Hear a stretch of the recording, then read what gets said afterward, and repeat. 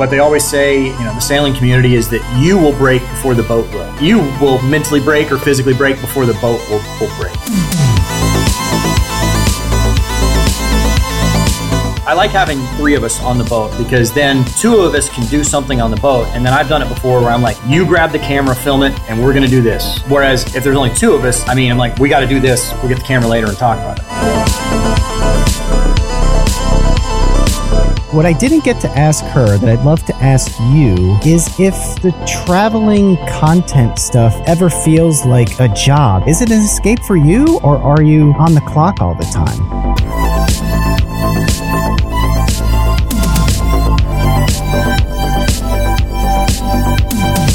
We were talking about internet service. What do you have when you're out on the water? What contact is there?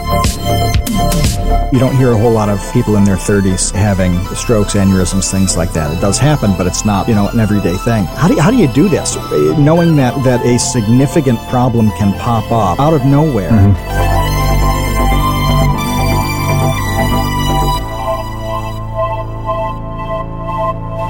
Hey, welcome to the Create Unknown, the home of Make Something Mean Something. I am Kevin Lieber. With me, as always, is Matthew Tabor, and we are live on Discord because it is TCU night. TCU night is every Wednesday night, 6 p.m. Eastern. We are hanging out with our patrons in the episode chat and some lurkers and creepers who aren't patrons but just want to hang out and listen, and we like them to do that.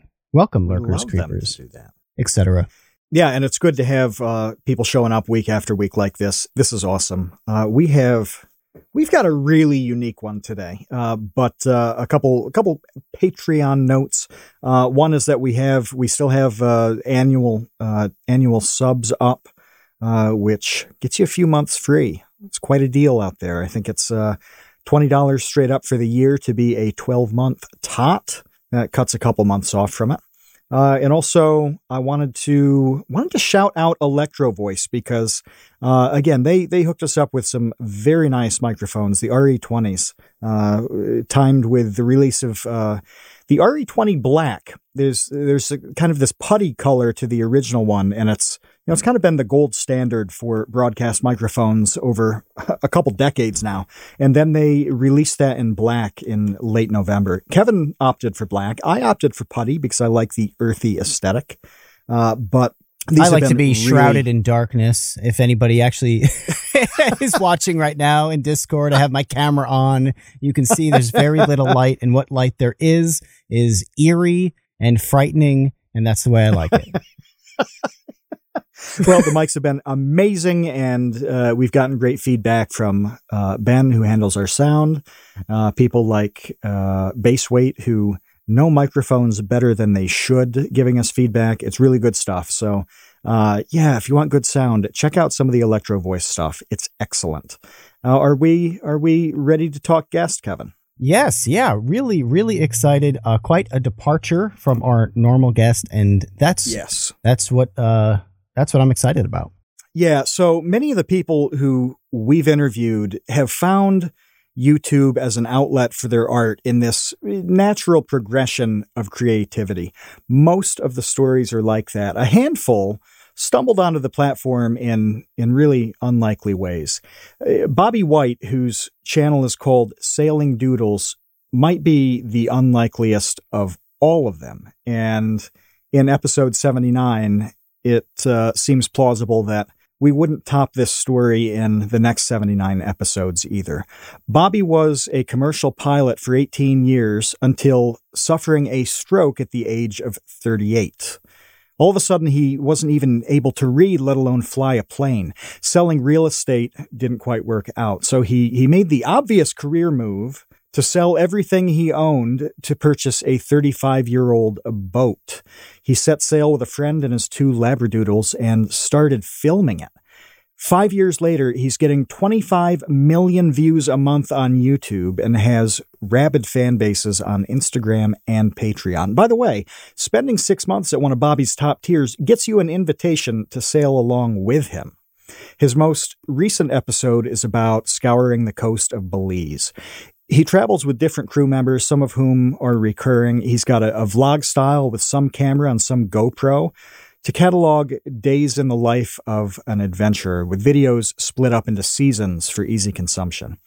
A December catastrophe to the boat Naughty Dog, that's Nauti, necessitated a video called On Fire, Sinking, Rescued by the Coast Guard, and a dire fundraising appeal. We'll talk more about that. But Bobby, the truly unique thing about you as a YouTuber is that you actually seem to like going outside. For the rest of us in YouTube and listening, what's that like? Oh, well, hey, it's a pleasure to be here. Thanks for having me on, guys. Yeah, no, it was not a career choice that I thought was ever going to happen, and it kind of does require to go outside. Nobody wants to watch a video of me in my, hotel room or something. I have to go out there and explore the oceans and kind of give people a taste of what it's like, because there are a lot of dreamers out there that want to go do it. So what year, let's give people a timeline here. What year did everything kind of crumble for you? Well, I believe so. My stroke was in 2015. It was in September.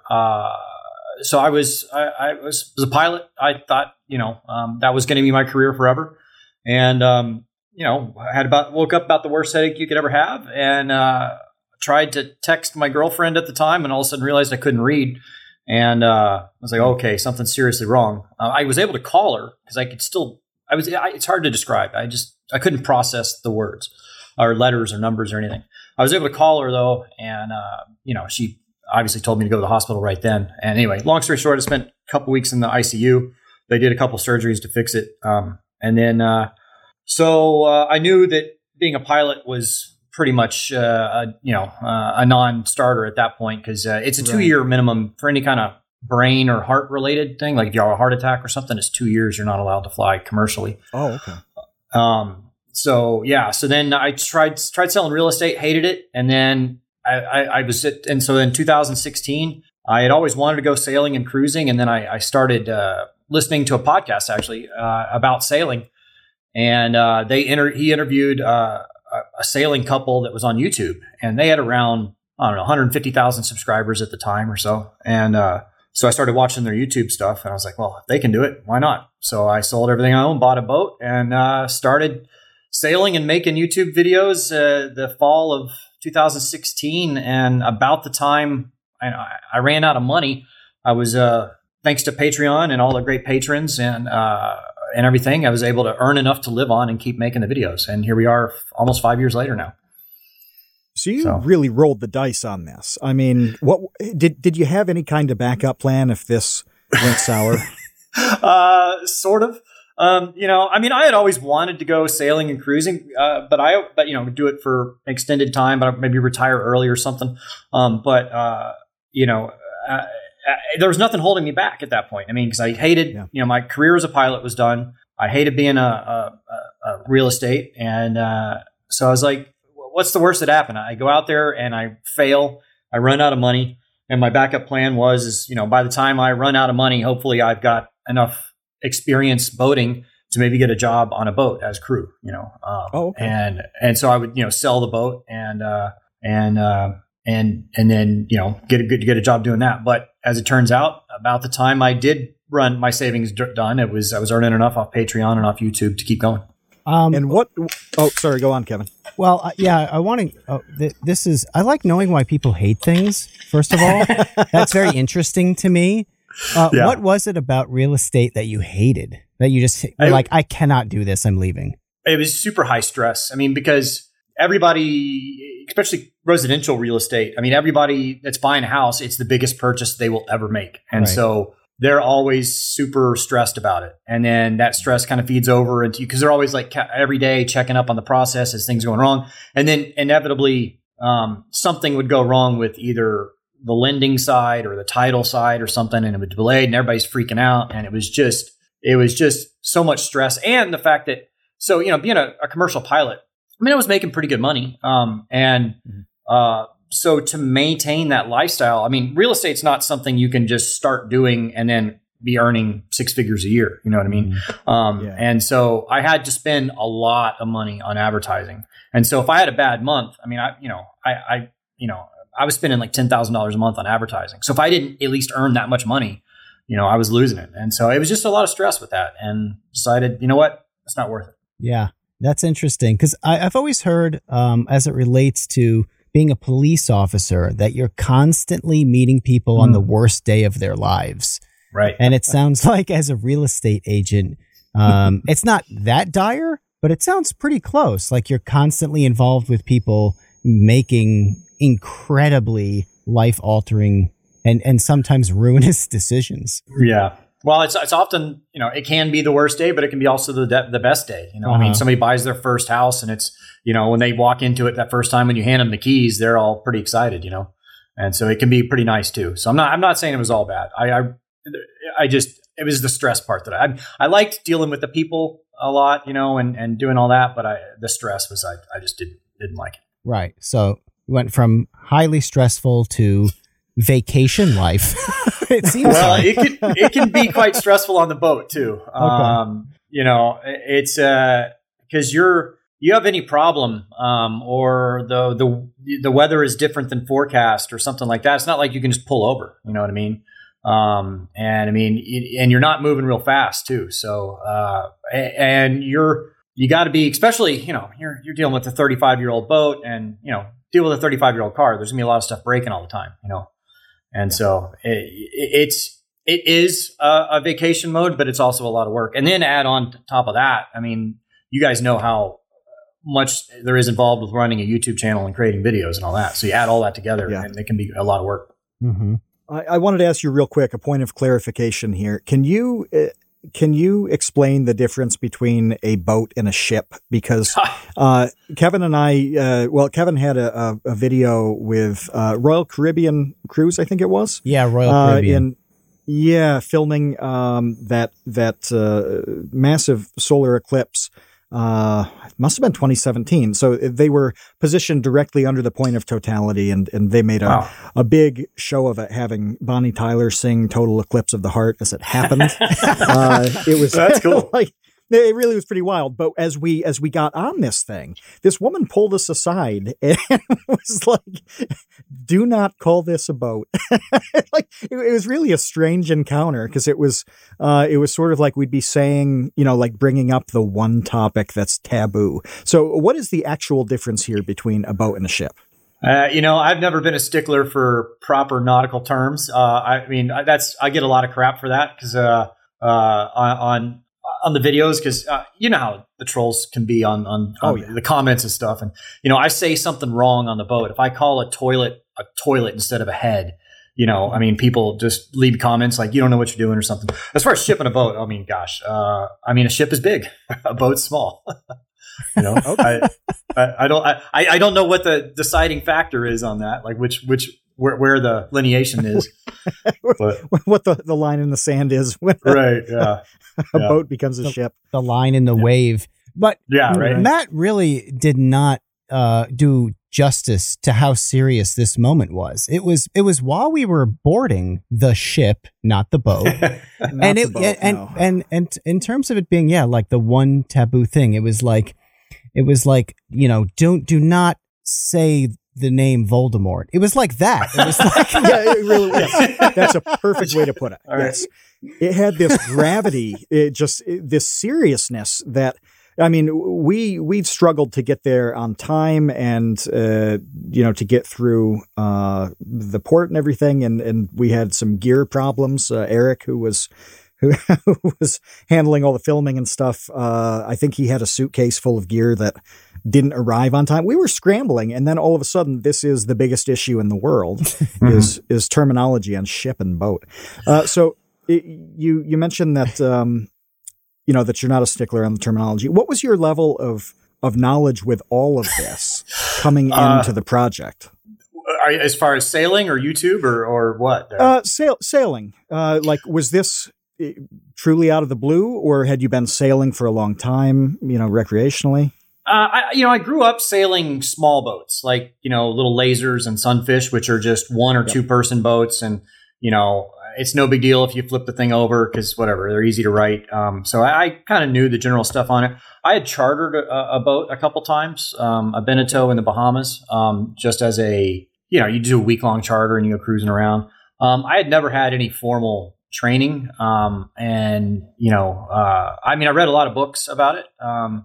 and dreamed about it. And I read a lot of books back before you could YouTube and watch anything on it. There was guys that had written books about them traveling around the world on the boat. And so you kind of got a lot of good insight on like how things work when you're out there. And then sailing is, it's just physics. It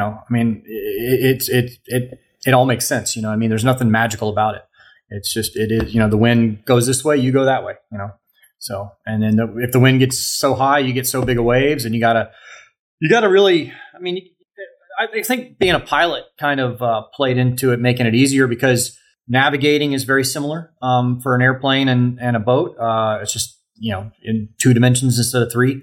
And the weather planning and all that is very similar. And kind of, especially in the commercial side of airline stuff, you go to school on those airplanes for 2 to 3 weeks a year. And basically, they teach you how they build the airplane. And so you get a lot of mechanical and engineering information on that, which kind of translates into the sailing thing, too.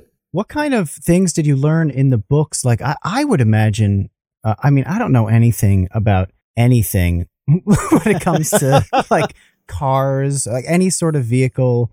If it is more complex than the ballpoint pen that I'm holding, I'm totally ignorant to it. So I would imagine in my naive, dumb brain that actually experiencing sailing is how I would learn how to do everything and have somebody hands-on, like that type of learning. What kind of things did you learn from the books that you were able to apply once you started doing it?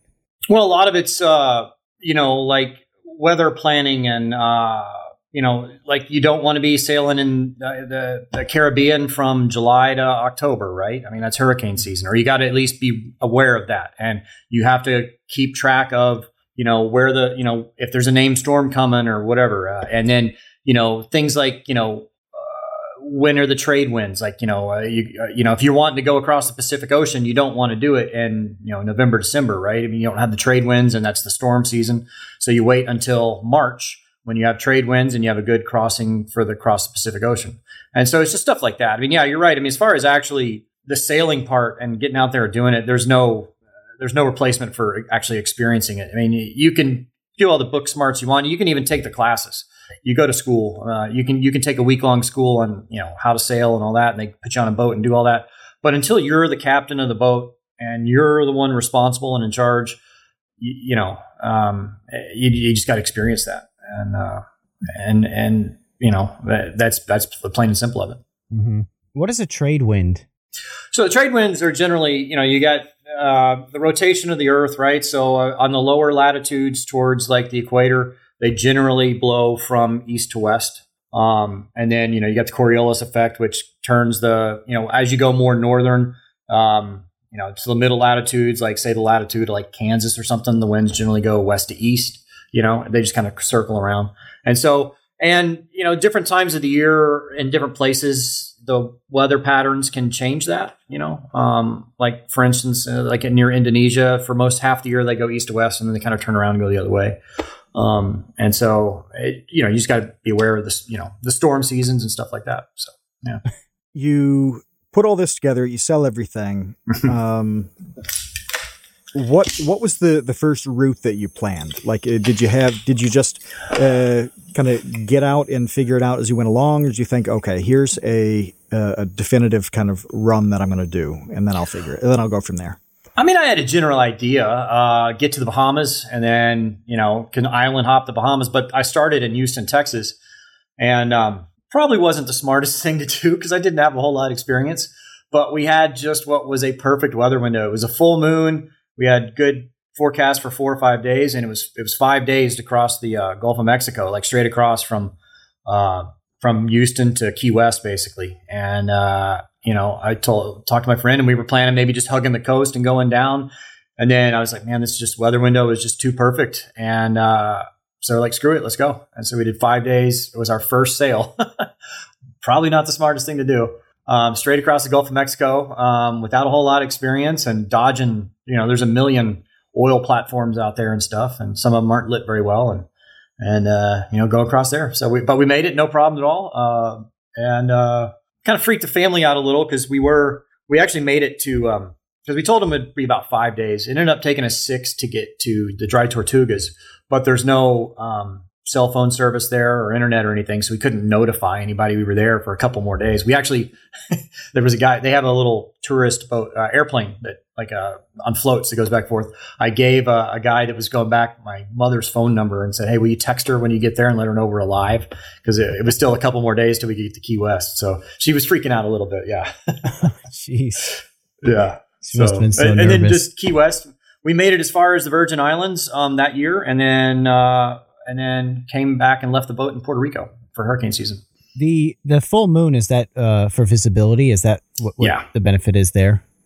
Yeah, it really makes it better at night, because if there's no moon and you're offshore, more than 20 something miles, you don't get any, light radiation, or whatever, light from the cities and stuff like that. It's dark out there, and it's really unnerving because, you can't see the waves, you can feel them and you can hear them sometimes, especially, man, like if you got a following sea, which means the waves are going with you from behind to forward. And you got a big, anything over like 15, 20 knots of wind, the waves are starting to get pretty big, and you can hear the waves kind of rolling over behind you. And that's a little bit unnerving when you can't see it, and so that can be a little intimidating the first time that happens. Yeah. But sounds scary to me. It can be, but that's once you get that experience, that's what it is. Once you get that experience and you know what your boat can do.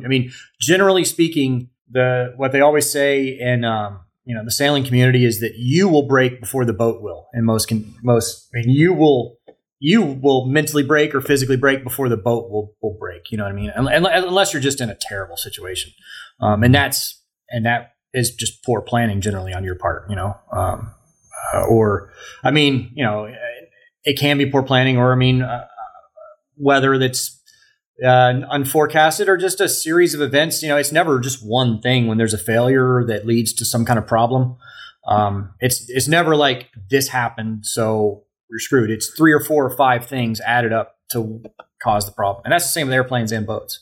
It's never just one thing.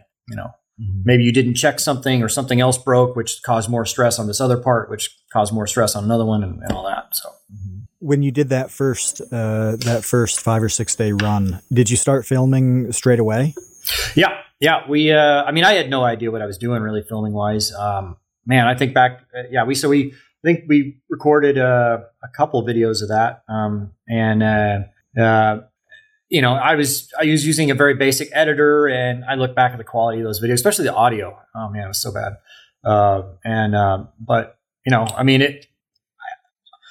So 5 or 6 years ago, there was only maybe a dozen or less sailing channels on YouTube. And so it really wasn't as hard to stand out and to gain a following and all that. But nowadays there's hundreds, if not thousands. So starting out now, I think, would be way more difficult than it was then. So I'm glad I started when I did. You guys started, Vsauce was 10 years ago or something, isn't it? Yeah. Vsauce started, right at the first wave, no pun intended, of educational YouTube channels. It was really at the forefront, along with people like Smarter Every Day and Minute Physics and Vi Hart. There was a handful, but it wasn't like you say today. It's very similar. The education space on YouTube now is there's a billion channels. Right. Well, it's hard to. Yeah, I think everybody feels that same way, though, looking back at the initial stuff. And Kevin mentioned Smarter Every Day. Destin that was the first episode of this podcast that we ever released. He was episode number 1. And I remember him talking in it about the first thing that he did that got big, which was holding a chicken and showing that their heads stabilize even when you move the chicken around in a circle. And it's like, it's like a 90-second video of a guy doing goofy stuff with a chicken.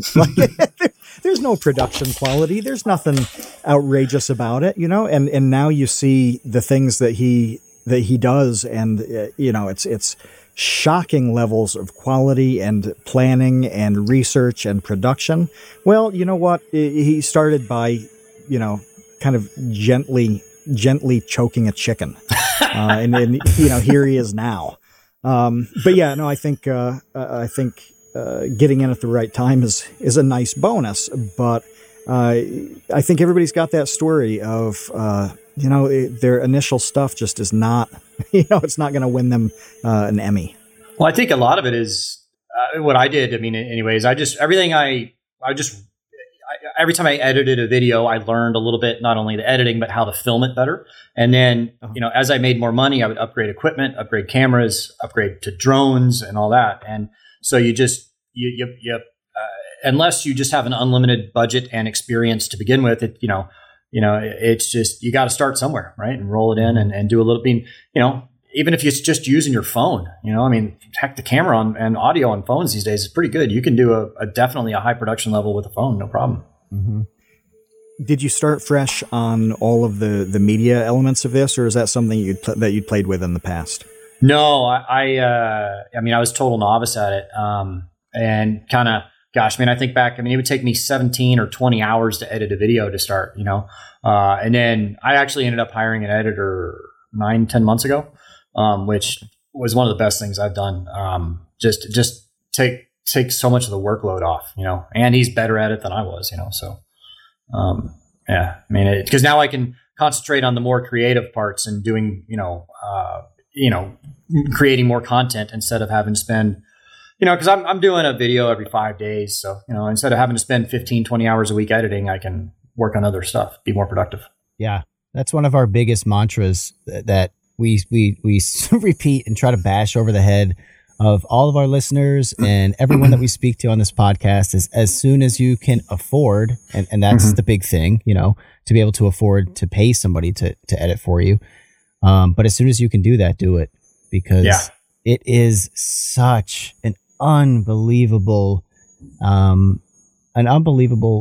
burden that is relieved of you. And like you said, and all of a sudden that 15 hours, that 20 hours that you reclaimed, right? You can do things that you never could do before, building and growing and learning more and getting better shots that you didn't have time to get or whatever. And, watching your videos, I would love to hear about what your process is for making them, because they're mini documentaries. These aren't really vlogs. It's not like, hey guys, I'm in the Bahamas. I just got here.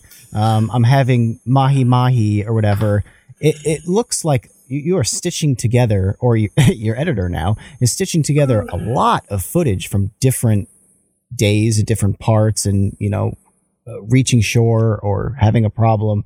So, like, how long is it taking you to make a video, and how much footage are you recording to then get that 14 minutes of content?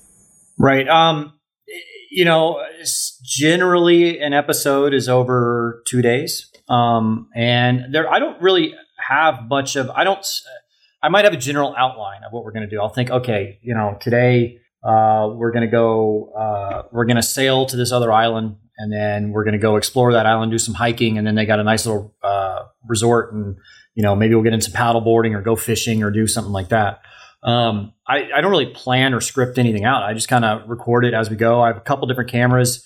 The Lumix GH5 is my primary camera, but if I'm going to be in I'm on the water, right? So if I'm going to be in a somewhat dangerous position, where something could get wet, GoPro with the Hero 8 with the media kit, like the external mic that adds on, the audio is so much better using that. And then just kind of, as you're going along, you're thinking, okay, this would be a good shot for this, and you kind of do it all. But the main part, especially what I always tell people if they're getting into it, is go through and organize your footage like the next day, while it's still fresh on your mind and you know what all those shots were. You don't have to sit there if I've got stuff from 2 months ago, I'm like, oh man, what was I doing that day? I don't even remember. And then I'll forget some scene that was kind of important. Mm-hmm. Whereas now I organize the footage, and for my editor, I'll organize the footage in, like, I'll put, like, say I'll have a episode 25, right? And then in that folder, I'll have 7 or 8 subfolders, and they'll be labeled 1, 2, 3, 4, 5. And so, and it's just sequential, right? And so, like, one is like, okay, getting up in the morning and getting the boat moving and putting the sails up, right? Number 2 is underway. We saw some dolphins and, or caught a fish. And number 3 is like we arrived there and went to the beach. And, so each folder has its title as like a number and then its basic description. And then I put all the footage in there from the cameras. And if the footage is not very, if it's nonsensical basically or non-sequential, I'll put a little readme file in there, be like, okay, this happened on here and here. And so my editor kind of knows all this stuff. I've actually never talked to him on the phone. We've only emailed back and forth. And so that's kind of thing, but there is no real plan. I mean, through experience, I mean, you guys know, I mean, you get, what's going to make good footage and what's not going to make good footage. And then but sometimes even I'm like, oh, that's not going to be good, but I'll, whoever I'm with, be like, oh, I'll just film it. And I'm like, okay, fine, I do it. I'm like, you know what, that did work. And so you just got to keep your eyes, mind open to trying different stuff there and trying out new shots and everything. Mm-hmm. Yeah. I love hearing how the sausage is made because it's fascinating to me, like your subfolders and ordering them and labeling them. Because that sort of like systemization of content is everything when you're doing repeatable things. So you're making a video or you're putting it together every 2 days. You're putting them out, every 5 days or something like that? Yeah, I try to do every 5 days. But I mean, that's why I think organizing the footage is so, doing it soon, like within a day or two of filming it.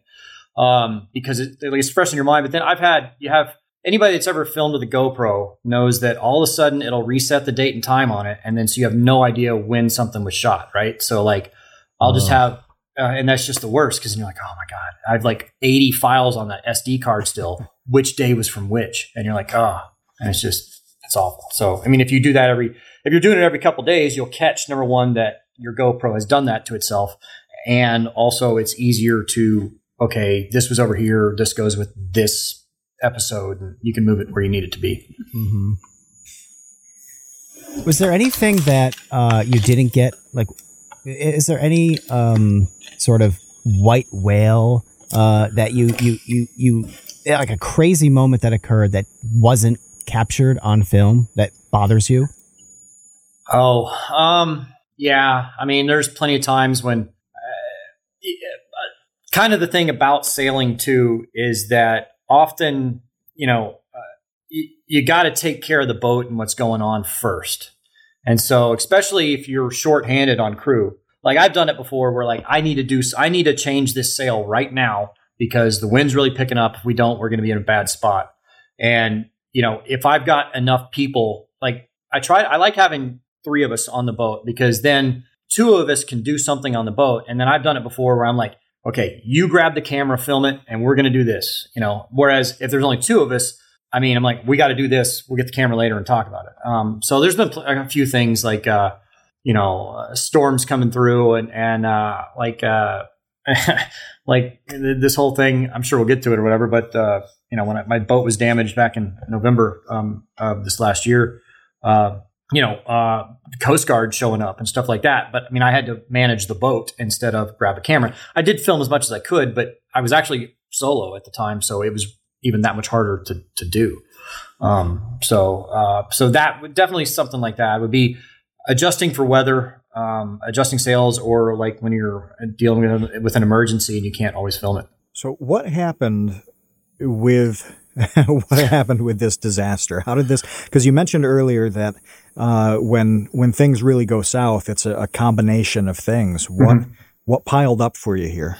Well, so it was supposed to be a 36-hour sail from Norfolk, Virginia, down around to Beaufort, North Carolina. My boat, there is it's called the Intercoastal Waterway where you can kind of cut through the land basically on a man-made waterway. But my boat doesn't fit in that. It's too tall for the bridges. So I had to go on the outside around Cape Hatteras, which Cape Hatteras is, I call it the graveyard of the Atlantic. There's hundreds of boats out there because the weather can get really rough really quick. And I thought I had a pretty good weather window. And for the first 24 hours, I did have a very good window. And then the wind picked up about 10, 15 knots more than forecast. And it was just really rough. But I was making it. I was okay. And then I had 14 miles left to go to Beaufort. And as I turn because I was sailing. And so then I start the motor up because then I have 14 miles to go basically straight into the wind. So you can't sail into the wind. So I turned on the motor, and then unbeknownst to me, the anchor had, because it was so rough, had one of those secondary standby anchor had come out of its mount and actually dropped while I was sailing. So it was dragging behind the boat. And when I turned the motor on, the road, because it was my secondary one, if it was chain, I don't know what would happen, but it was because it was Dyneema, which is really, really strong rope. And it got caught in the prop and seized the prop, which then I got a 135 horsepower motor turning against that transmission, and it just cooked that transmission. The transmission just got so hot that it burned up all the water lines and all the electrical lines going in the engine bay through there, and which started flooding the engine bay. And then, I lost. Luckily, I still had power to the two systems that I needed power to: my navigation equipment and the autopilot. And if those had failed, or even if this, because I have hydraulic steering on the boat, if it had burned through that hydraulic steering line too, I wouldn't have been able to control the boat. I would have been calling the Coast Guard a lot earlier than I did. And so, it's blowing 35 to 40 knots out there, and you got the seas to go along with it. And then I don't have a motor anymore, and it's 14 miles to land, but you got to sail at least 60 degrees, 45 degrees, true, but 60 degrees apparent. Anyway, but about 60 degrees off the wind. So you're not making much headway towards your destination. You have to zigzag back and forth. And so I made it to within 6 miles of land, and then at that point I've been up for like 48 hours, and I was still taking on a little water in the engine bay. So I called the Coast Guard, and they came out and actually towed me in to land. And it ended up causing about $100,000 in damage because there was it submerged all the batteries, it submerged the generator, it submerged the inverter charger, submerged the engine basically. And then of course there's the damage caused by the fouled prop and the transmission burning up and all that. So it was a bad day. But they towed me in, and then and I'm still dealing with insurance. They are denying the claim because of basically jurisdictional stuff. They're saying that when I bought my policy, I was in the Caribbean, and they were only insuring me for the Caribbean, not the Atlantic. So we're dealing with that, but so they didn't cover that. So basically, it was a bad day, and a lot of different things led up to it. What would you have done if you hadn't been able to contact the Coast Guard? Well, I do have basically 3 ways of communication. I was only 14 miles offshore, and then by the time I called them, I was 6. But say I needed to call them when I was 14 miles offshore. I do have a radio, although I forgot that one burned up. It wasn't working. But I did have a portable handheld radio. It may or may not have reached that far, but there were other boats in the area that would have definitely heard me, and they could have relayed that to the Coast Guard. I also have a satellite phone, which, satellite phone, right? And then I do have like one of those, it's not a Garmin Spot, but it's an inReach. It's like a GPS locator, but you can text with it. So I could have contacted them anyways there. So, and then they were, they were awesome. They just came out and basically saved the day. Can I ask a probably stupid question as it relates to the insurance thing? They only cover you in a certain area of water. I mean, the whole planet is water. I don't understand. I don't understand. Like with sailing, right? It's like it seems as though you buy insurance for a boat, and then the point of the boat is to use it to go places on water. To do boating? Right. So what line are they drawing between like this area of water and that? I don't get it. Yeah. I agree with you. And so I hope my lawyer does too. I mean, we have to get it.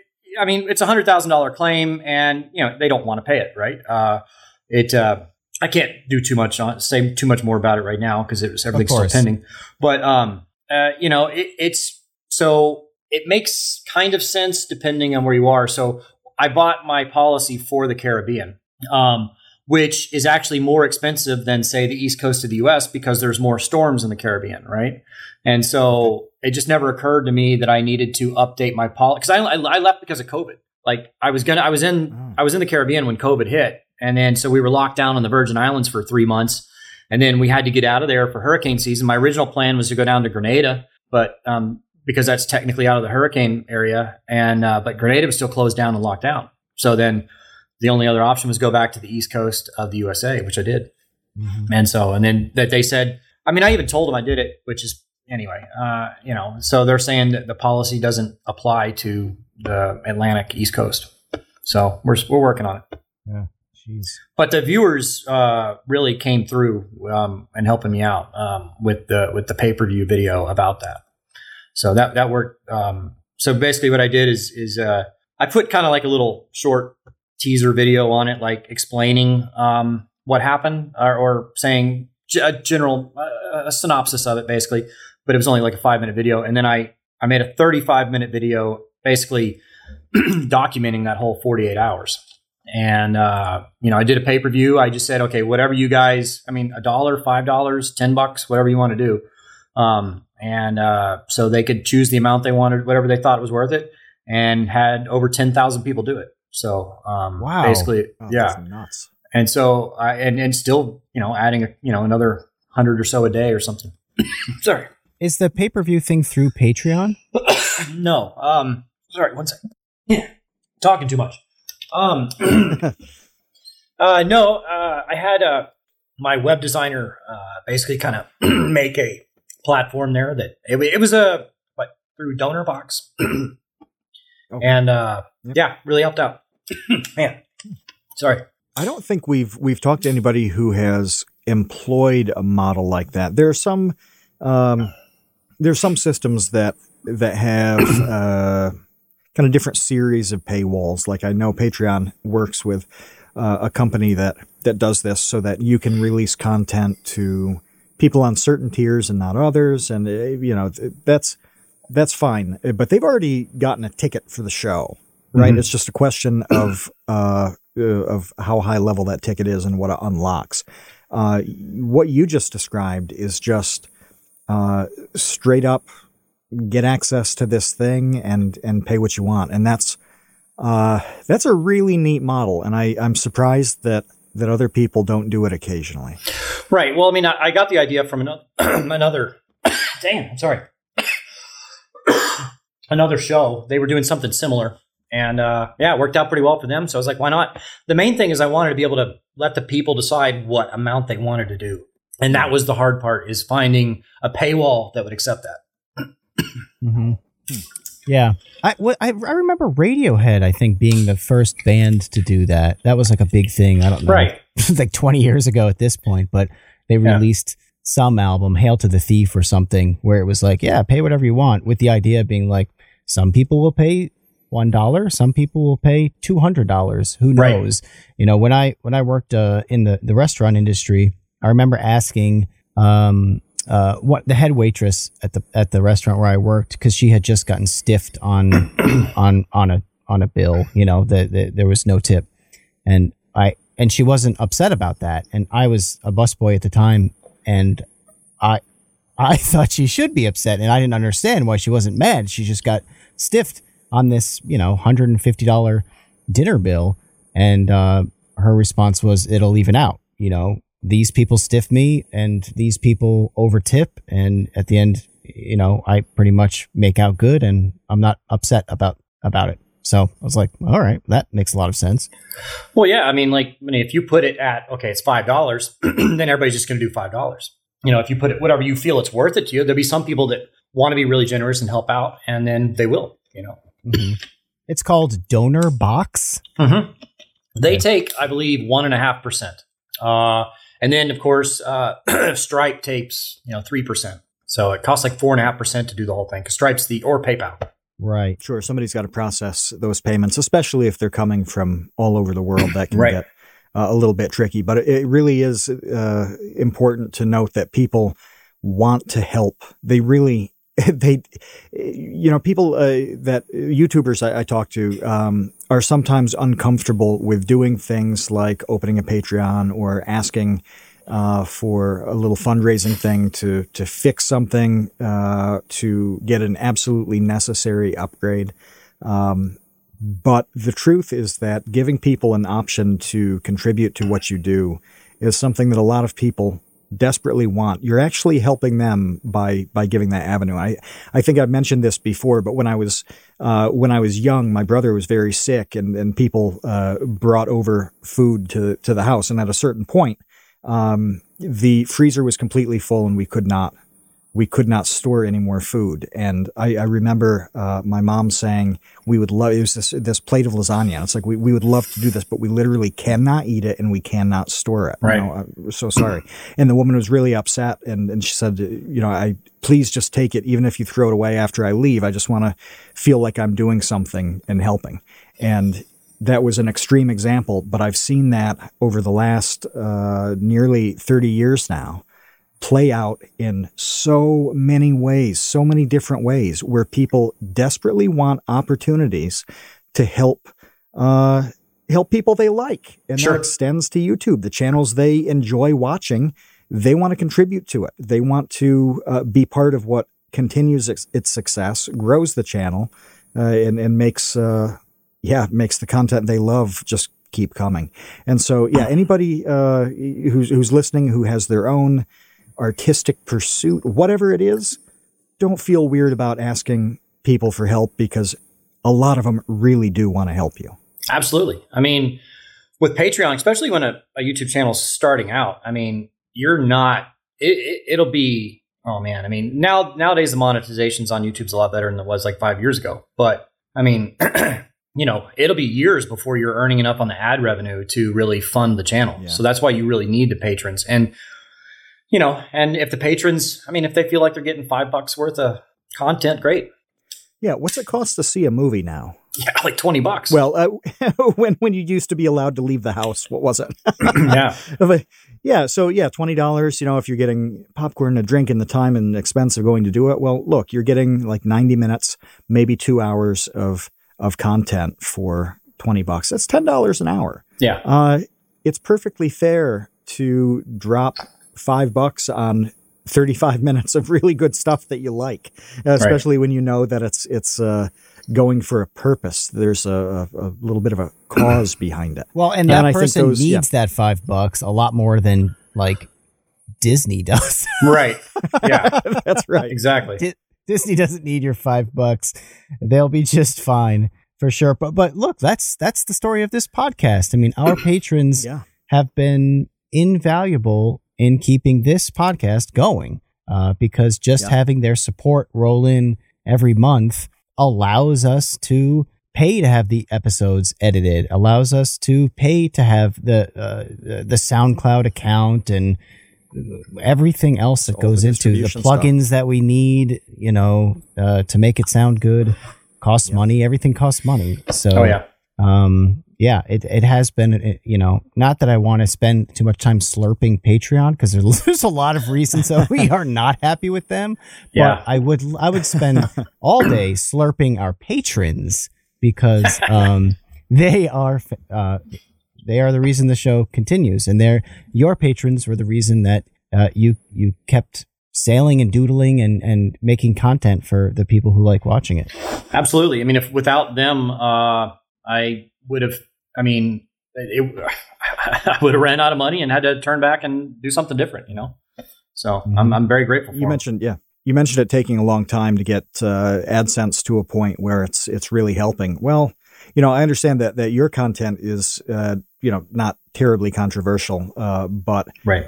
Some people just, it's the ultimate crapshoot on whether their video is going to have ads on it, right? At all, right? And so somebody who we talked to, Sean Malone, he has a channel called Out of Frame, where he looks at TV and movies and talks about kind of current issues as the themes are reflected in some of those movies.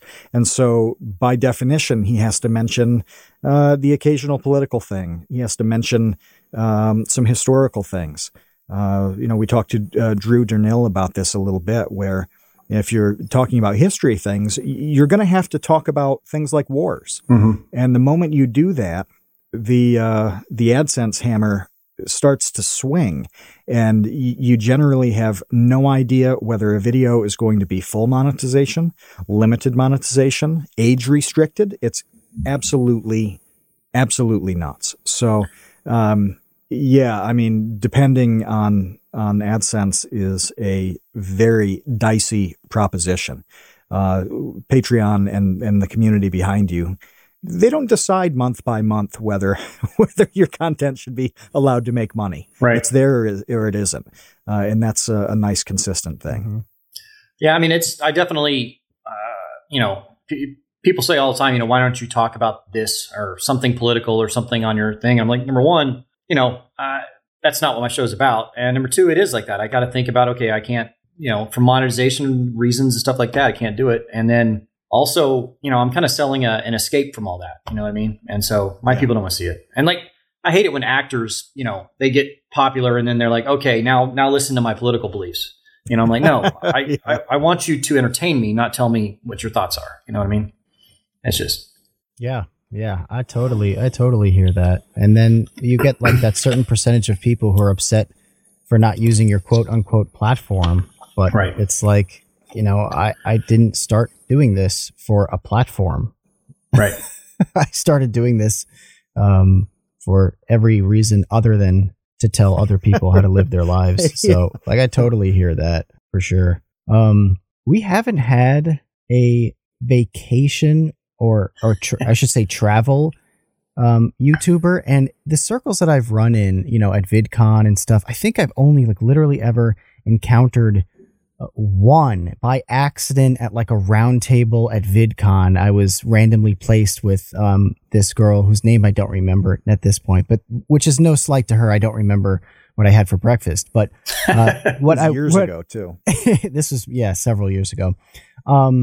But what I didn't get to ask her that I'd love to ask you is if the traveling content stuff ever feels like a job in a way where you're not getting to really enjoy what is typically considered an escape. Like you said, it's supposed to be an escape for people, but is it an escape for you, or are you on the clock all the time? Well, yeah, I mean, I'm on the clock a lot. But I always take at least 1 or 2 days a week. And no matter where I am, I'm like, okay, this is not a filming day. You know what? I'm just going to go enjoy the beach. I'm going to go enjoy this. I'm not going to film today. Hiring the editor has helped because I was getting burned out. I mean, it was just so much work. Number one, maintaining, doing the editing, doing the filming, and then you got to maintain a boat and deal with all the logistics of travel and all that. So there's a lot to it. It does, like you say, it will occasionally feel like I don't get to experience as much because I'm kind of looking through the camera instead of opening my eyes and doing that. But that's kind of what everybody's doing these days with their cell phones, right? They're out somewhere and they're videoing it and looking at their camera, instead of that. But yeah, I try to take at least a day, at least a couple days a week where I'm just like, today's a not filming day. So we're just going to enjoy the day. So, but it can, Mm-hmm. Yeah. And I have a really practical question that was that the end of the line on your question, Kevin, because this is such a hard right turn that I don't want to derail your thoughts on it. Yeah, no. Because just generally speaking, like I'm not a vacation person, but I know a lot of people like that's. I'm weird though. I know a lot of people love vacation and love traveling, so that has just always interested me. Is obviously you have to love that to begin with to get into making content. Sure. And if that love goes away because of it turning into a job. Well, yeah, but I mean, there's so many times when I've been at anchor in some beautiful, island with just crystal clear water, and you got a white beach and palm trees, and you got a good looking girl with you and all that, and you're looking around and going, yeah, okay, this is pretty cool. And, YouTube has made that possible. So I can't get too mad about it. You know what I mean? Okay. Yeah. Makes sense. It's funny, people use the phrase "live in the dream," and it's always ironic. You know, no, it's like, oh, I woke up and there was a foot of snow in the driveway, so I shoveled that, living the dream. But yeah, it's not so ironic with you. But when you had this idea and then decided that it was going to be a thing, that you really were going to do it, what did the people around you say? Friends, family, anybody like that? They thought I was crazy. My mom thought I was going to die. My dad really didn't like it either. I mean, he was a former pilot as well. He was retired at the time.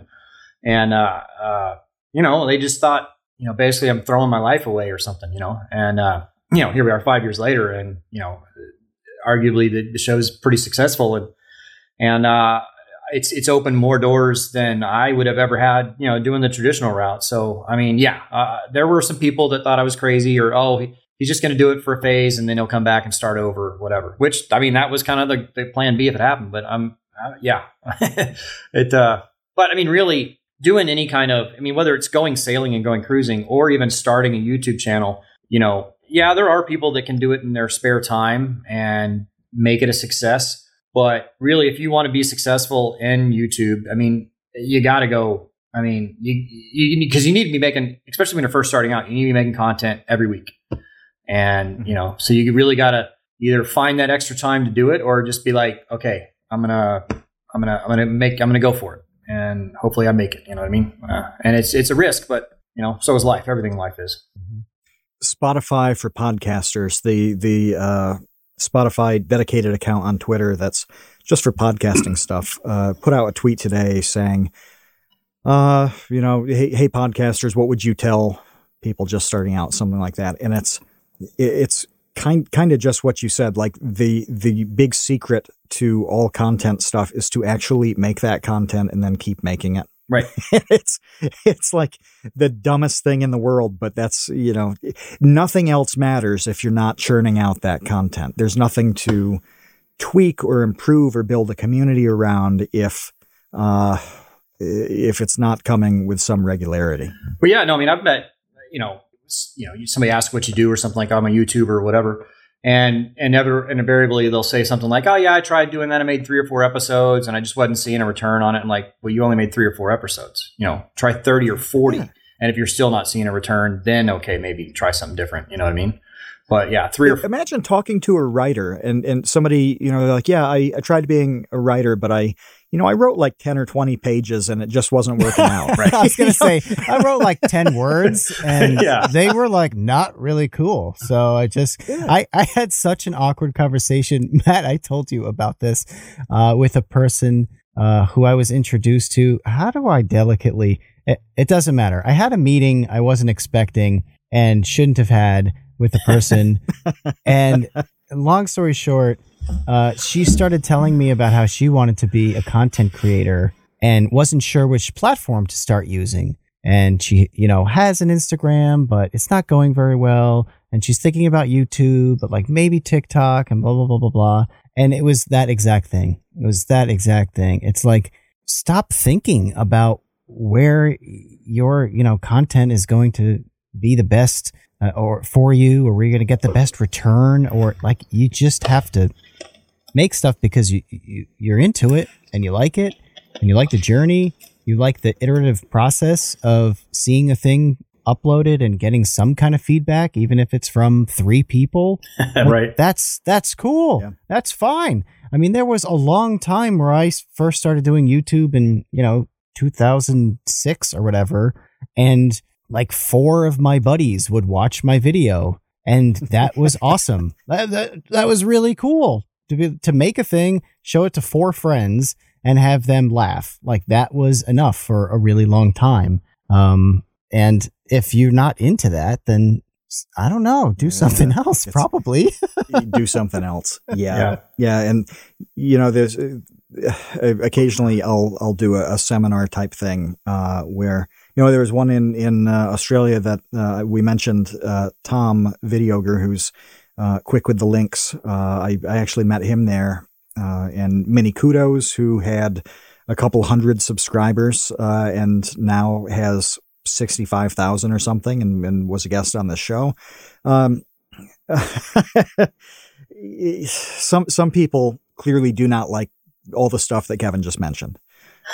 They don't like everything that Bobby described half an hour ago. That's like, yeah, you compile all of this footage and then you sort it out into the 5 verticals it needs to be in. And when you have 80 files on the GoPro that need to be completely reconstructed with date and time, you have to sit down and do it. Mm-hmm. And then you sketch it out to send to your editor, and you do this every 5 days and then take a day off, and you do it over and over and over for 5-6 years. Yeah.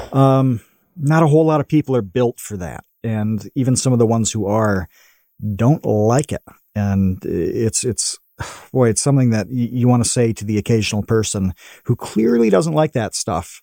You're like, have you just thought of leaving this room and just never thinking about YouTube again? But you can't say that, to an event they've come to for YouTube. Well, but the reality is that, yeah, they're looking for something to pop.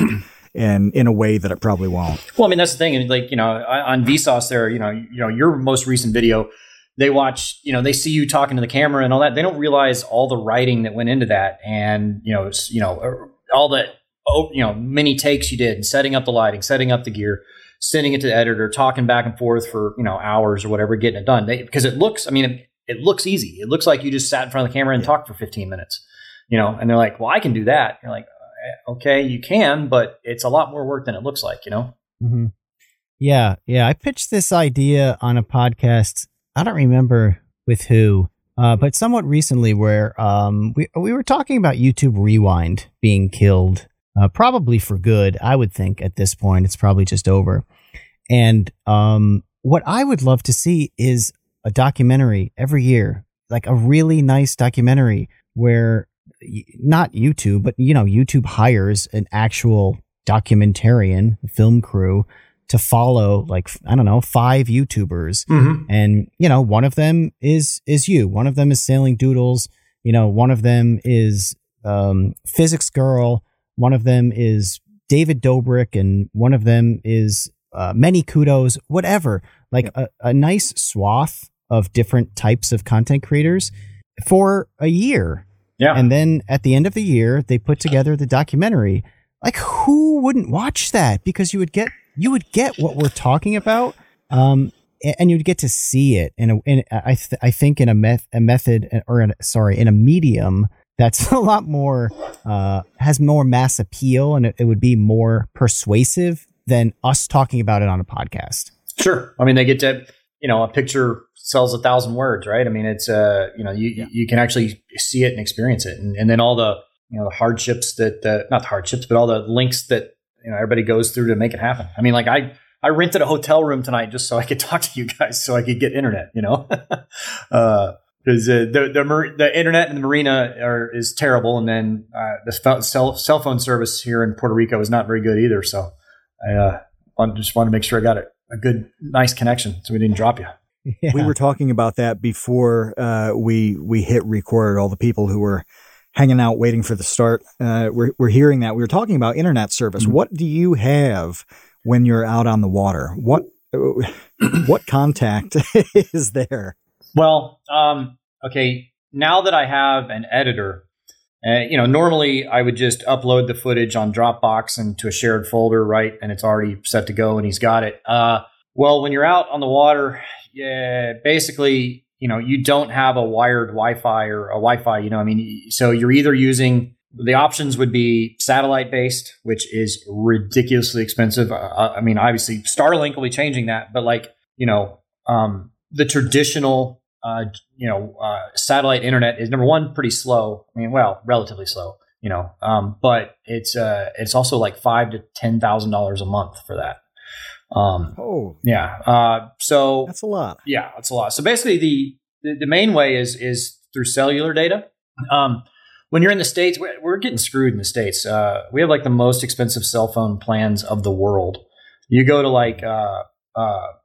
go to Asia or in the Bahamas, you get basically $1 a gigabyte for 4G LTE, whatever. And so I just get a hotspot of that. And so I'll buy 100 gigabytes at a time and upload or whatever. But So that's generally how it happens. And if I'm going to do a longer sail, more than a couple days, I just plan accordingly where I don't need to get internet access during that time.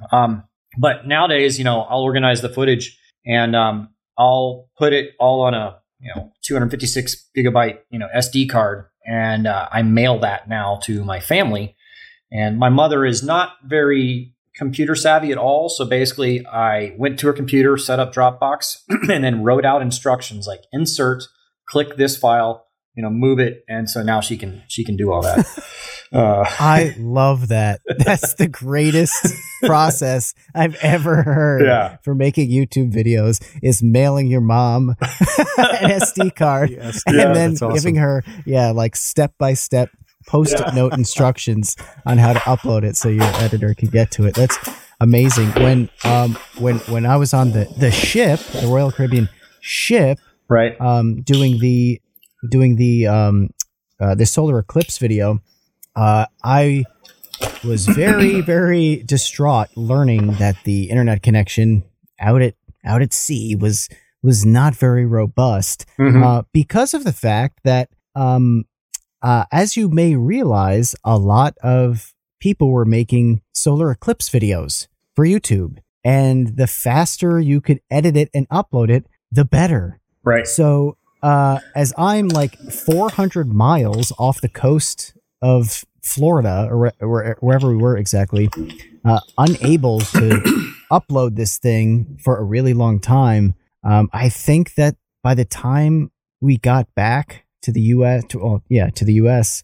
and uploaded, edited and uploaded that solar eclipse video, it was like 2 days after it had happened, It was a couple days, which was like such old news when it comes to an event like that. It was like, I already watched like 13 solar eclipse videos. Kevin, it's like a Super Bowl video coming out in June.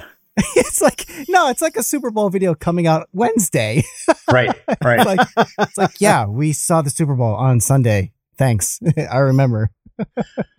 Yeah. Well, I mean, unlike, on my show, it's definitely, there's a timeline in all the videos. So like on an educational podcast or something like, or not podcast, but show, if there's a current event like that's happening right now, you can make a video of it, put it up in real time. Whereas it confuses my viewers a lot. So like, the videos that are coming out now, I filmed back in early January.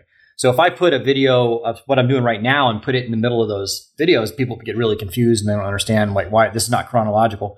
So it is kind of an annoyance that I can't really do current event type stuff. You know what I mean? Mm-hmm. Just because it's that kind of show. I mean, even a daily vlogger, right? Because they can still do it because there's not the travel vlogging industry in general. Everything's got to be sequential. So it's just another hurdle to jump. Mm-hmm. Yeah.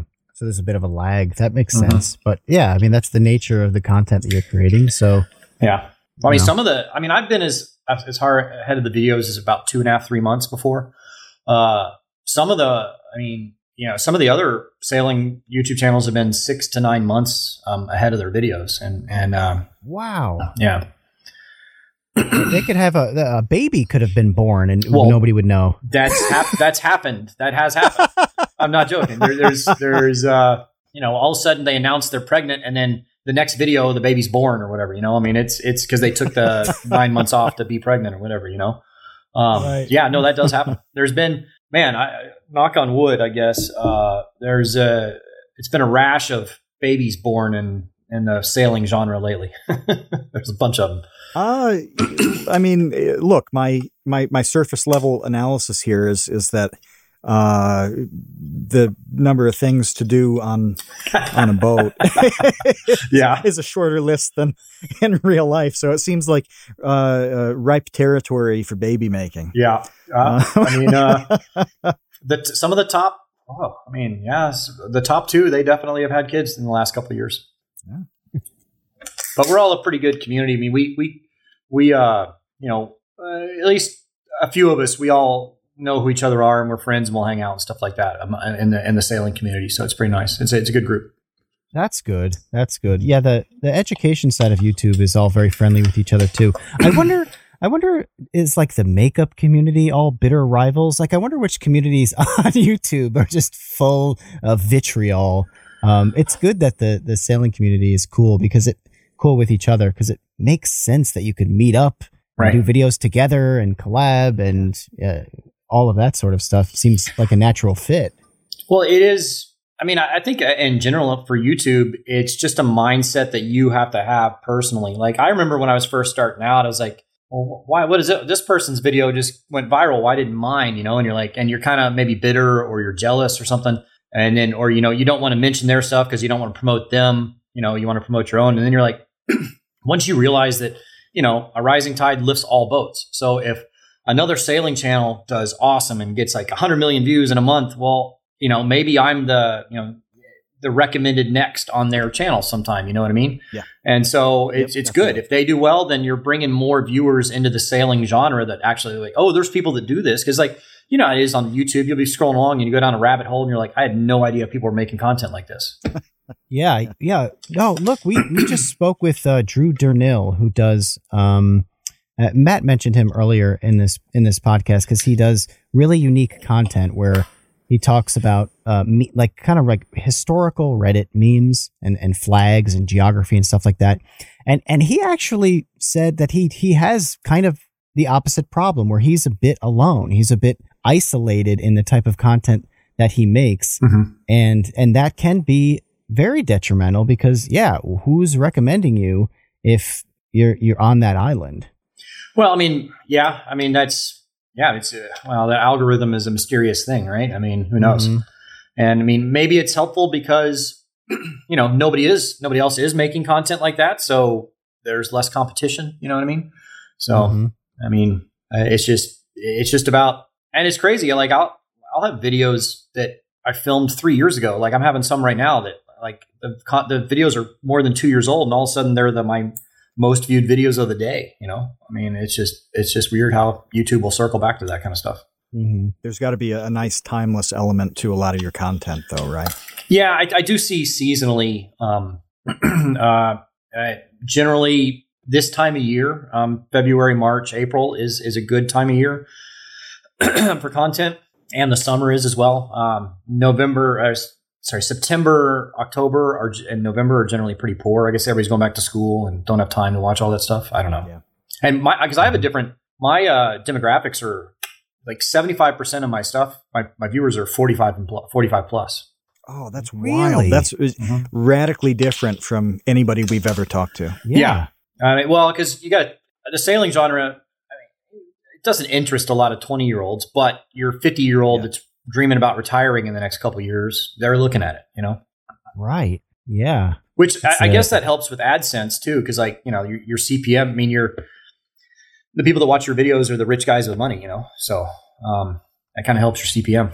Yeah. I mean, if you can afford a boat, I mean, you probably, are having some pretty high dollar, ads thrown your way. It's like, I remember, years ago reading an article about the ads on Mad Men, that show, was it on AMC? Yeah.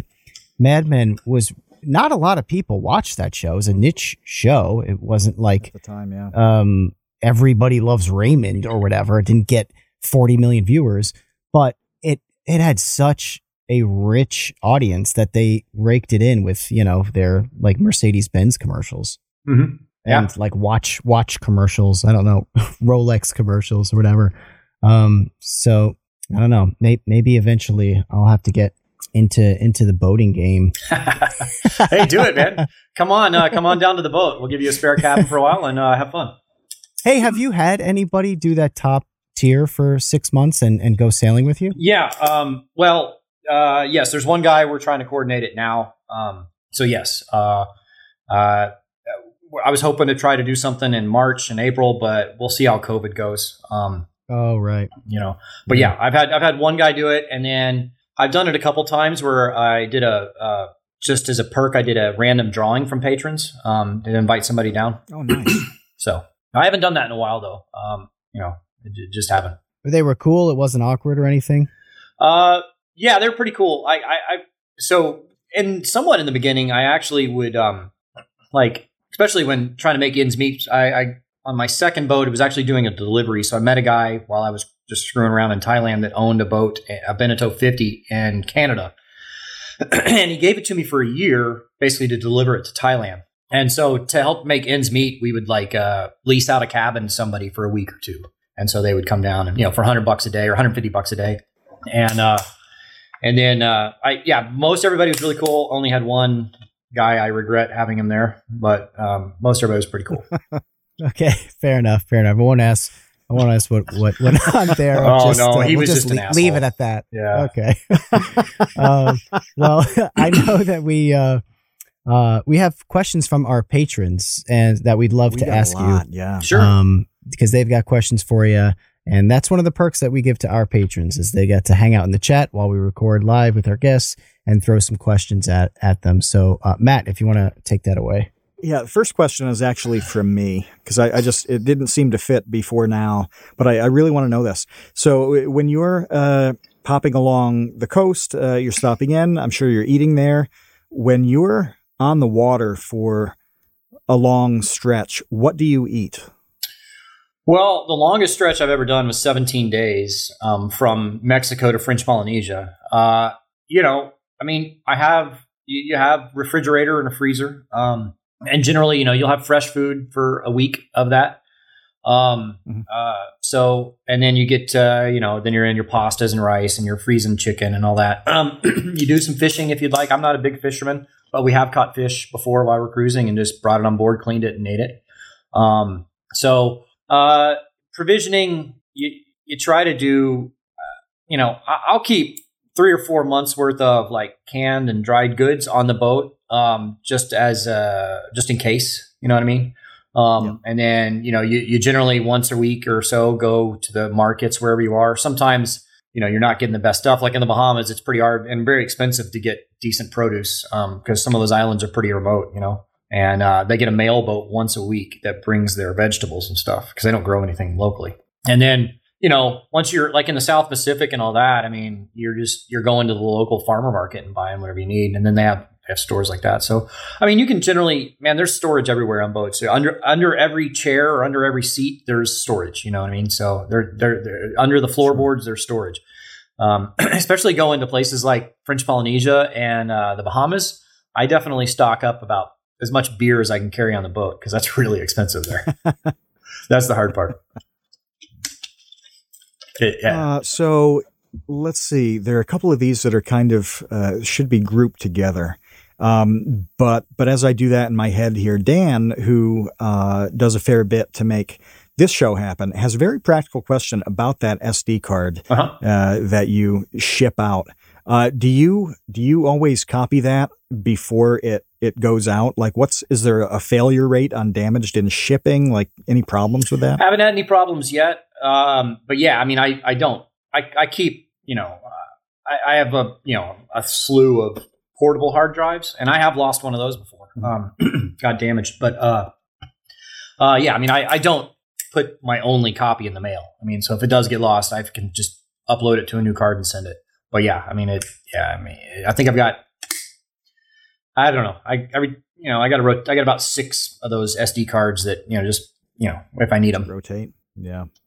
So something that is a major part of your channel that we really didn't bring up before now. This is from Monsieur Chinchilla is about you having dogs on the boat. Mm-hmm. That's a substantial part of the content. What was the process like getting the dogs to adapt to sailing life?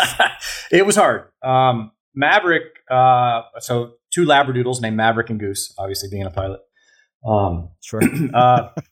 Maverick took to it right away. I mean, he had no problems in it, even when the seas were rough. Goose, on the other hand, he never really liked it that much. So they're not with me anymore.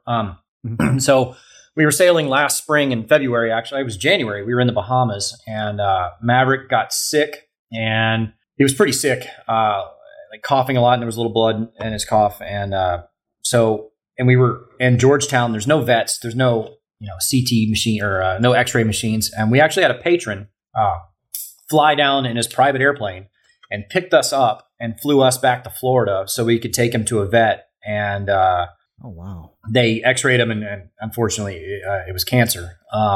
And he ended up passing away So then he flew us back to Florida where I did that. And then when I got the bad news, I rented a car and we drove straight back to Dallas. And then I was with him for about a week or so until we had to put him down, unfortunately.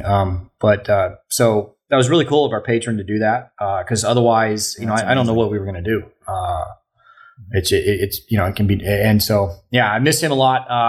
And then so when I flew back with him, we brought Goose too, and Goose is a bit older now too. They're brothers, so he's 10 and a half.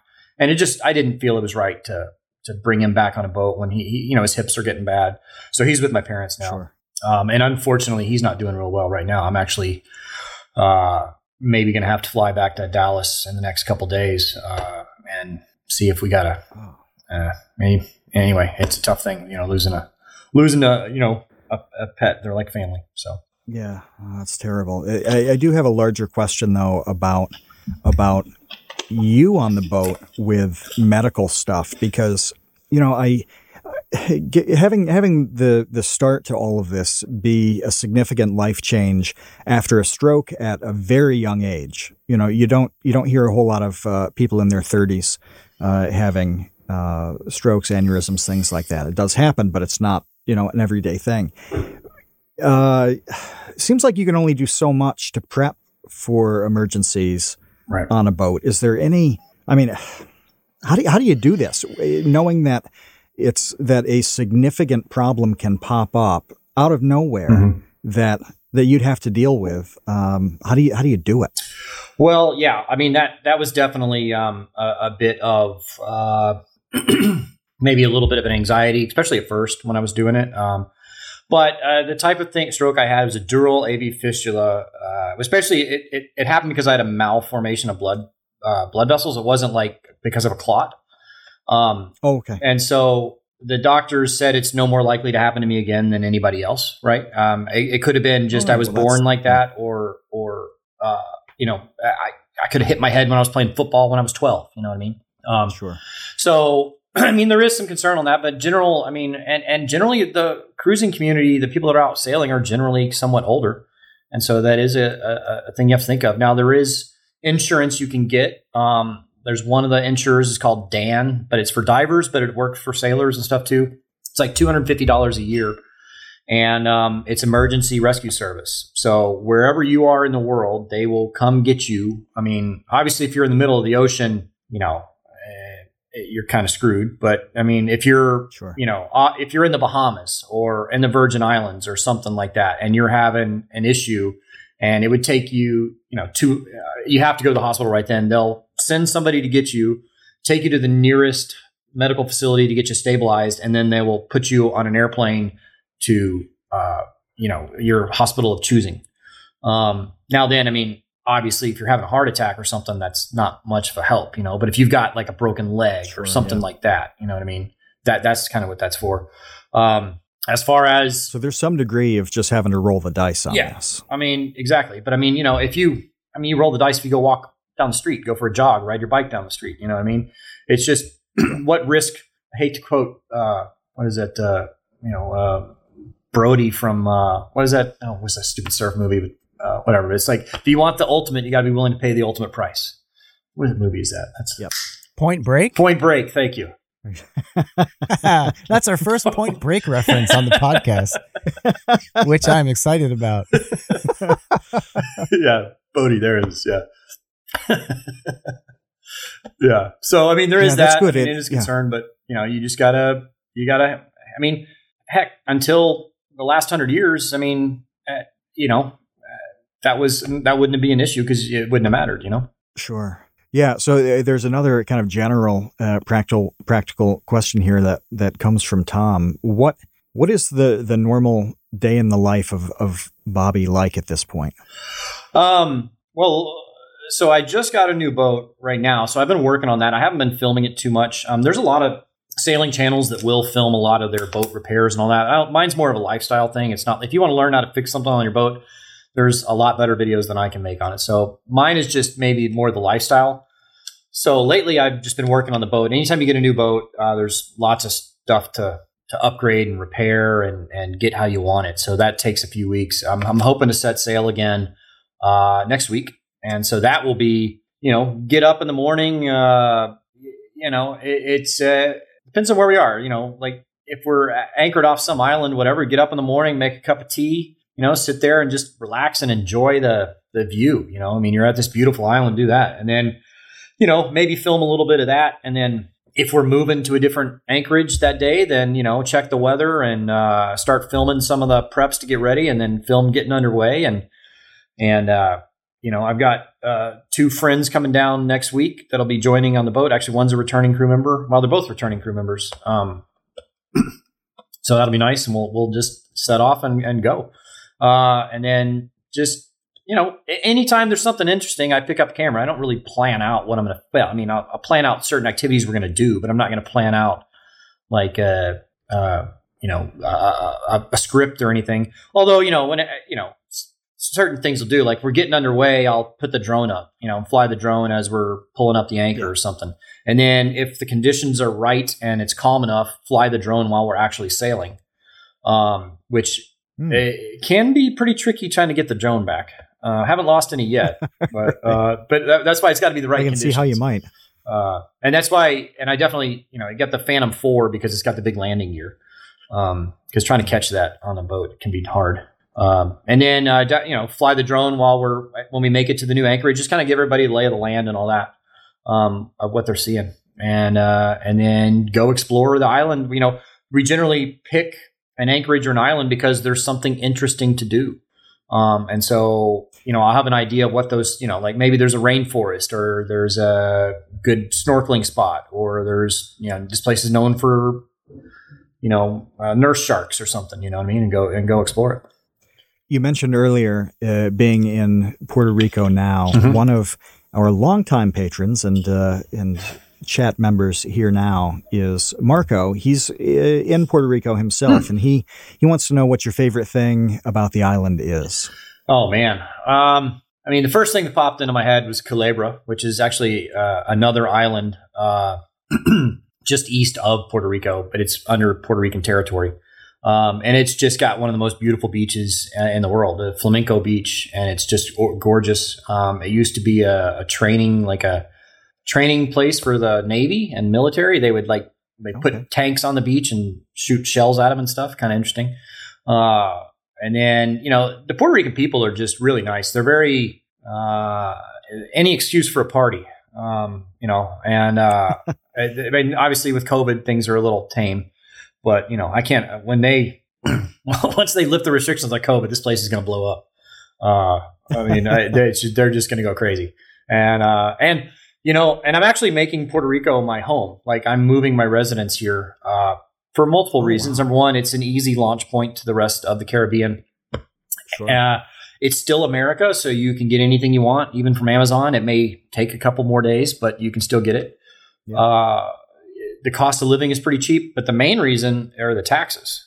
There he goes. He's got a picture of one of the tanks on the beach there in Culebra. That's pretty cool. But the tax, so the corporate tax rate, so you guys might want to think about this, is 4%.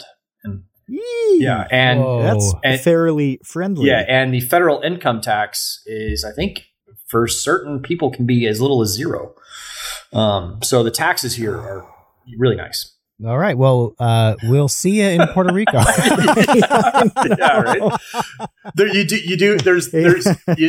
You actually have to be here for 6 months and a day to make it count. There's a couple other ways of doing it. You can also do no closer connection, which means you can't own or rent anything like a house or motorhome or anything in the mainland. Anything you own or rent has to be here in Puerto Rico. And you have to, move your company here, which you could do, and you have to have more than one employee. It's kind of complicated, but you can do it. That's wild. Mm-hmm. Yeah, and we were talking just a week or two ago about all the solutions that are popping up for people who do have careers that are kind of placeless. Right. Like YouTubers can kind of be anywhere, and places like Estonia have been extremely friendly to digital workers. And I think now that more people are working from home and working away from a traditional office, I think that stuff is going to absolutely flourish in coming years. Oh, absolutely. I mean, I think it's changed the way everybody's done business. I think, and we'll see what happens with travel and all that. I mean, once COVID recovers, because I mean, I don't know what it's going to do, the airline industry and stuff, but I mean, a lot of the business travel is, most of the business travel is not happening. And people are like, wait a minute, I don't have to spend $2,500 a month on airline tickets. We can just do this over Zoom, So. Yeah, no, it's changing a lot. Mm-hmm. Yeah. So it'll be interesting to see. Yeah. No, it is. So on another trend that we're seeing, I don't know how this started. Maybe it was a TikTok thing, but sea shanties are a big deal now. As of the last couple months, it's really a pretty heavy trend. Even the Trailer Park Boys released one of their own originals the other day. What is a sea shanty? Is that like a sea shanty? The centuries old sailing songs. Do you have any sailing music that you prefer? Oh, for sure. I mean, when we were going to French Polynesia, I probably listened to Southern Cross by Crosby, Stills and Nash like every day, like multiple times a day, because that's what that's about. For sure that one. There's a bunch of stuff. There's a bunch of like pretty good like kind of reggae type stuff by the Stick Figures and stuff that seems to be, and a couple of those other bands and stuff, or like what's that? Sticky Fingers and stuff. They do some stuff kind of like sailing areas, Crosby, Stills, Nash. And then, there's a bunch of them. I kind of, you got there's a whole genre. I guess now they're calling it sea shanties, but it used to be, yacht rock, right? Yacht rock. Yeah. That's, I think there's a Sirius XM station called Yacht Rock that my brother listens to when he's on his probably 12-foot boat. And I think he does it kind of ironically, but it's just good, fun music. Oh, and of course, it's a non-skip song, and whenever it comes up on random on playing something on the phone. But "Lonely Island," I'm on a boat. You got to listen to that every now and again. Yeah, for sure. Yeah,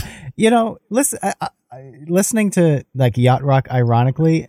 It starts out ironically for like 30 seconds, and then 31 seconds into it, you're like, I like it. It's awesome. I'm actually having a great time. Absolutely. It's good stuff. The yacht part is the ironic part for him because he's on this thing that fits him, a motor, and a fishing pole. Oh, hey, man. Right. Not much better. Not much of a yacht. That's one of my favorite things to do, especially, especially if I'm out on anchor somewhere. That's what I do. That's a routine almost every day that I don't miss. Is right about sunset, maybe pour like a glass of bourbon or get a beer. Sometimes I'll smoke a cigar, put on some tunes and watch the sunset go down, and pretty much do that every day. And I mean, it's definitely a mental reset being able to do that. It kind of puts your priorities right. Like people get too caught up on what's going on Facebook, and all that, or Instagram or whatever. And you gotta enjoy your life a little bit, enjoy the moment. There's actually a question about that, about whether you had rum on the boat at all times. Is bourbon your spirit of choice? If I'm smoking a cigar or something, I go with the bourbon. I mean, I do have rum. It's not like super common on the boat. I mean, I'm more of a beer and wine guy. I don't do too much hard liquor. Mm-hmm. I mean, we stock the boat with everything. I mean, because and because like I kind of go back before. I mean, like I try to if I'm going out, especially in the Bahamas or something, or in the Virgin Islands or wherever, sure, we'll go to, and Don Q is a good rum for sure. If we're going to go to a restaurant or go ashore, go to the beach, something, yeah, sure, we'll go and buy a drink there or something. But as far as, on the boat, I mean, when I leave Puerto Rico, I might be gone for 3 or 4 months cruising around, all the islands, the Virgin Islands, St. Martin, St. Thomas, and, St. Bart's, all that stuff. The goal would be to not have to reprovision alcohol on the boat until I get back to Puerto Rico. So like 2 or 3 months worth of booze on there, just because, I mean, a case of beer in Puerto Rico is like $19. A case of beer in St. Martin is $50, or more. Okay. Yeah. It's a difference. Yeah. Wow. I mean, in the Bahamas, a case of beer in like, Nassau is $45. Now, if you go to like, not Yost, that's Virgin Islands, but I'm gone blank on the name. But some of the islands out there, it'll be like $70 for a case of beer, and it's just really expensive. Wow, this is a trick that I used back in the day. About 10 years ago, I kind of country hopped for a few years. And one of the ways to determine which, you make a list of plausible places, and there might be 5 or 6 or 7, and nothing to really decide which one to get a ticket to. Well, an amazing thing is to go to a website like Pint Price, which tracks the price of a pint of beer worldwide. And there's such a strong correlation between cost of living being very low and cheap beer that you can say, well, hey, Bulgaria is half the price of Greece right now. You want to avoid the places where a pint of beer is 550 euros.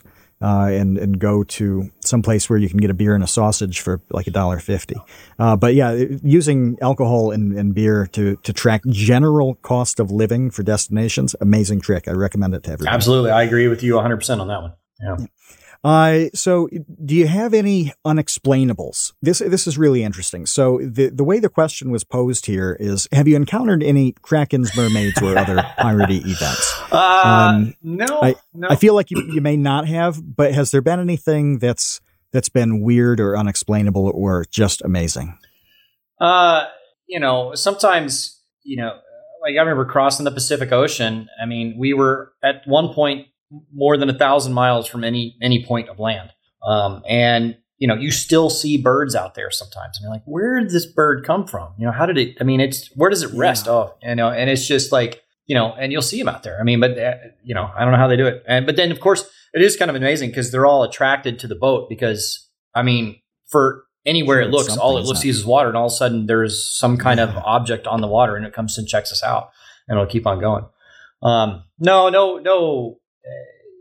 It freaks you out when you see some sea snakes or something. That would be, it was crazy sailing through like Indonesia and places like that. And you're out there pretty far from land and you'll see a snake in the water and you're like, and those things are pretty poisonous too. So you want to, I think it's pretty hard for them to actually bite you, but it can happen.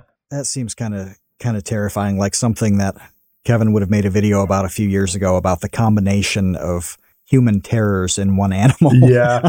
Well, I did a video of Niue, Niue, I believe, or Nuie. I can't remember how to spell it. I'm sure Tom will have it up pretty quick.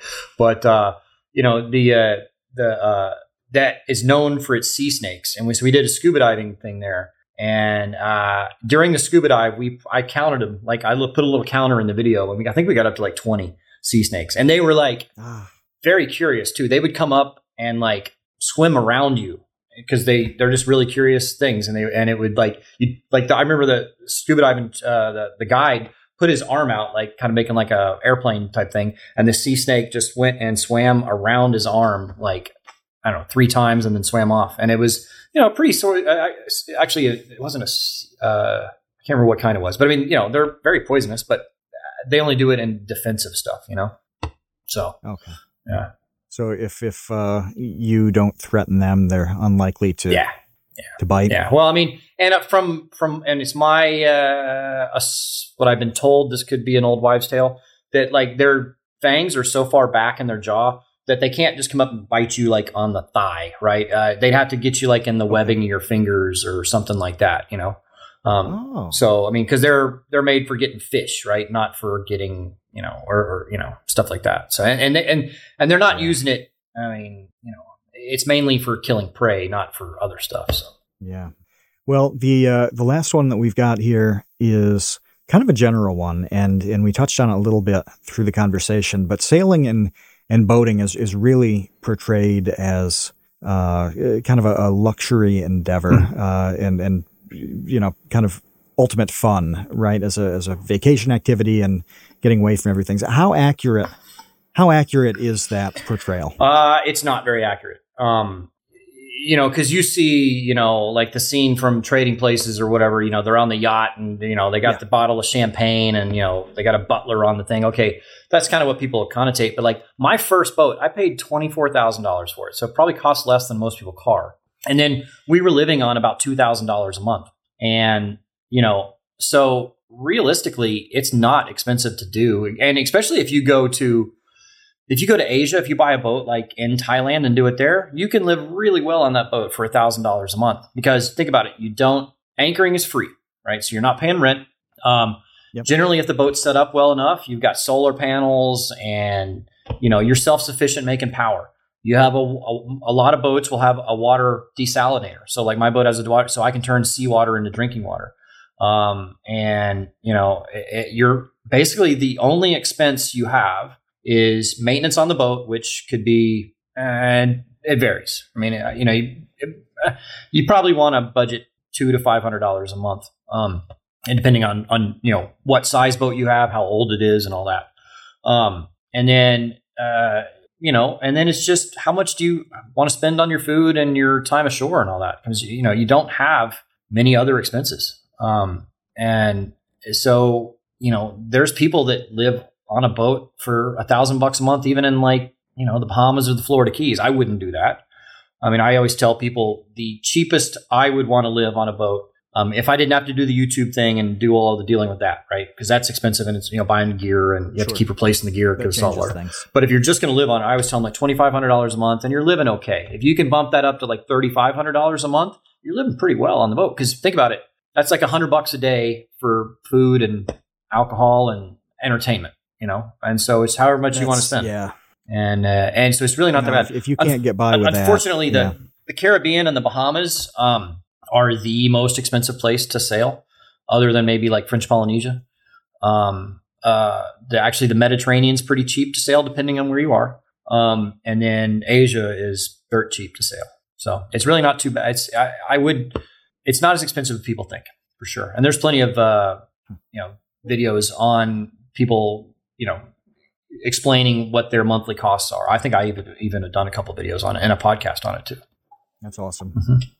Yeah, I'd recommend it if anybody's thinking about doing it. I mean, just start watching me. Watch Sailing Doodles. Watch any of the other YouTube vloggers. You can find a sailing vlogger that matches your personality and your how you like to live. I mean, there are all kinds out there, and then you can just watch and see how they're doing it. And it's not for everybody. I mean, you have to be pretty self-sufficient. You do need to know how to work on your boat and how to fix mechanical things on your boat and, do that. But it's pretty nice. It's very rewarding if you can do it. You get to see a lot of places that, you can you can do a vacation to the Bahamas where you fly into Nassau or Georgetown, or maybe you even go to one of the more remote islands where they have a resort. But there's 700 islands in the Bahamas and only 40 of them are inhabited, right? So I'm anchored off at this uninhabited island that, maybe only a couple hundred people to go to a year, and it's pretty awesome to do. Huh. That's crazy. Wild. Well, look, this was great having you on, man. I really, really am so excited because, like we said at the outset, it's so different from our usual discussion with, memers and comedians and talking about like serial tier lists. So it was really a pleasure. And thanks to all of our patrons for hanging out with us. Thanks to Sailing Doodles patrons for allowing him to continue to do what he does. Yeah. And thanks to all of our patrons for allowing us to have these great conversations. If you want to become a patron of The Create Unknown, just go to patreon.com/thecreateunknown, become a $2 tot, join the dumpster crew, become part of the infantry, or someday maybe you be part of the baby gang. That's kind of that's our upper tier, where they go. They don't necessarily go sailing with us after 6 months, but I think conceptually after 6 months. They do. Yeah. After 6 months, you're eligible to go in Kevin's dimly lit studio and read a math book with him for a day. That's the Vsauce 2 top tier payoff. I'm going to sign up right now. Well, Bobby, thanks again. Everybody check out Sailing Doodles. It's totally different than perhaps what you're used to. And it's really, really a fascinating channel. I have enjoyed checking out your videos over the past week, and I encourage everybody else to do so and see where Bobby ends up next, or where he ended up next a couple of months ago, at least. Well, I appreciate it, and I really enjoy you guys' work too. I watch all your stuff too, so really nice. Awesome. Well, thanks again. And until next week, everyone. See you, Space Cowboys. Thanks for listening to The Create Unknown. We'd like to extend a huge thank you and congratulations to the Tots and Dumpster crew who save tiny little lives every month. A tremendous shout out to our elite baby gang: Trevstead, Boromir, Bot Dogs, Chinchilla, Isaac, Conrad, James, Jeff Davis, Patrick Pister, Baseweight, and Dojangles. And thank you to our grizzled, battle-hardened child infantry: Jen Mefisanti, Kevin Menard, Mikhail Steinke, Risebread, Sean Malone, Monahim, Ryan Kinder, Sheep, and Maruko. Thank you as well to our producer and editor Ben Webster and to our media manager Dan Yosua. The Create Unknown is an Unknown Media production.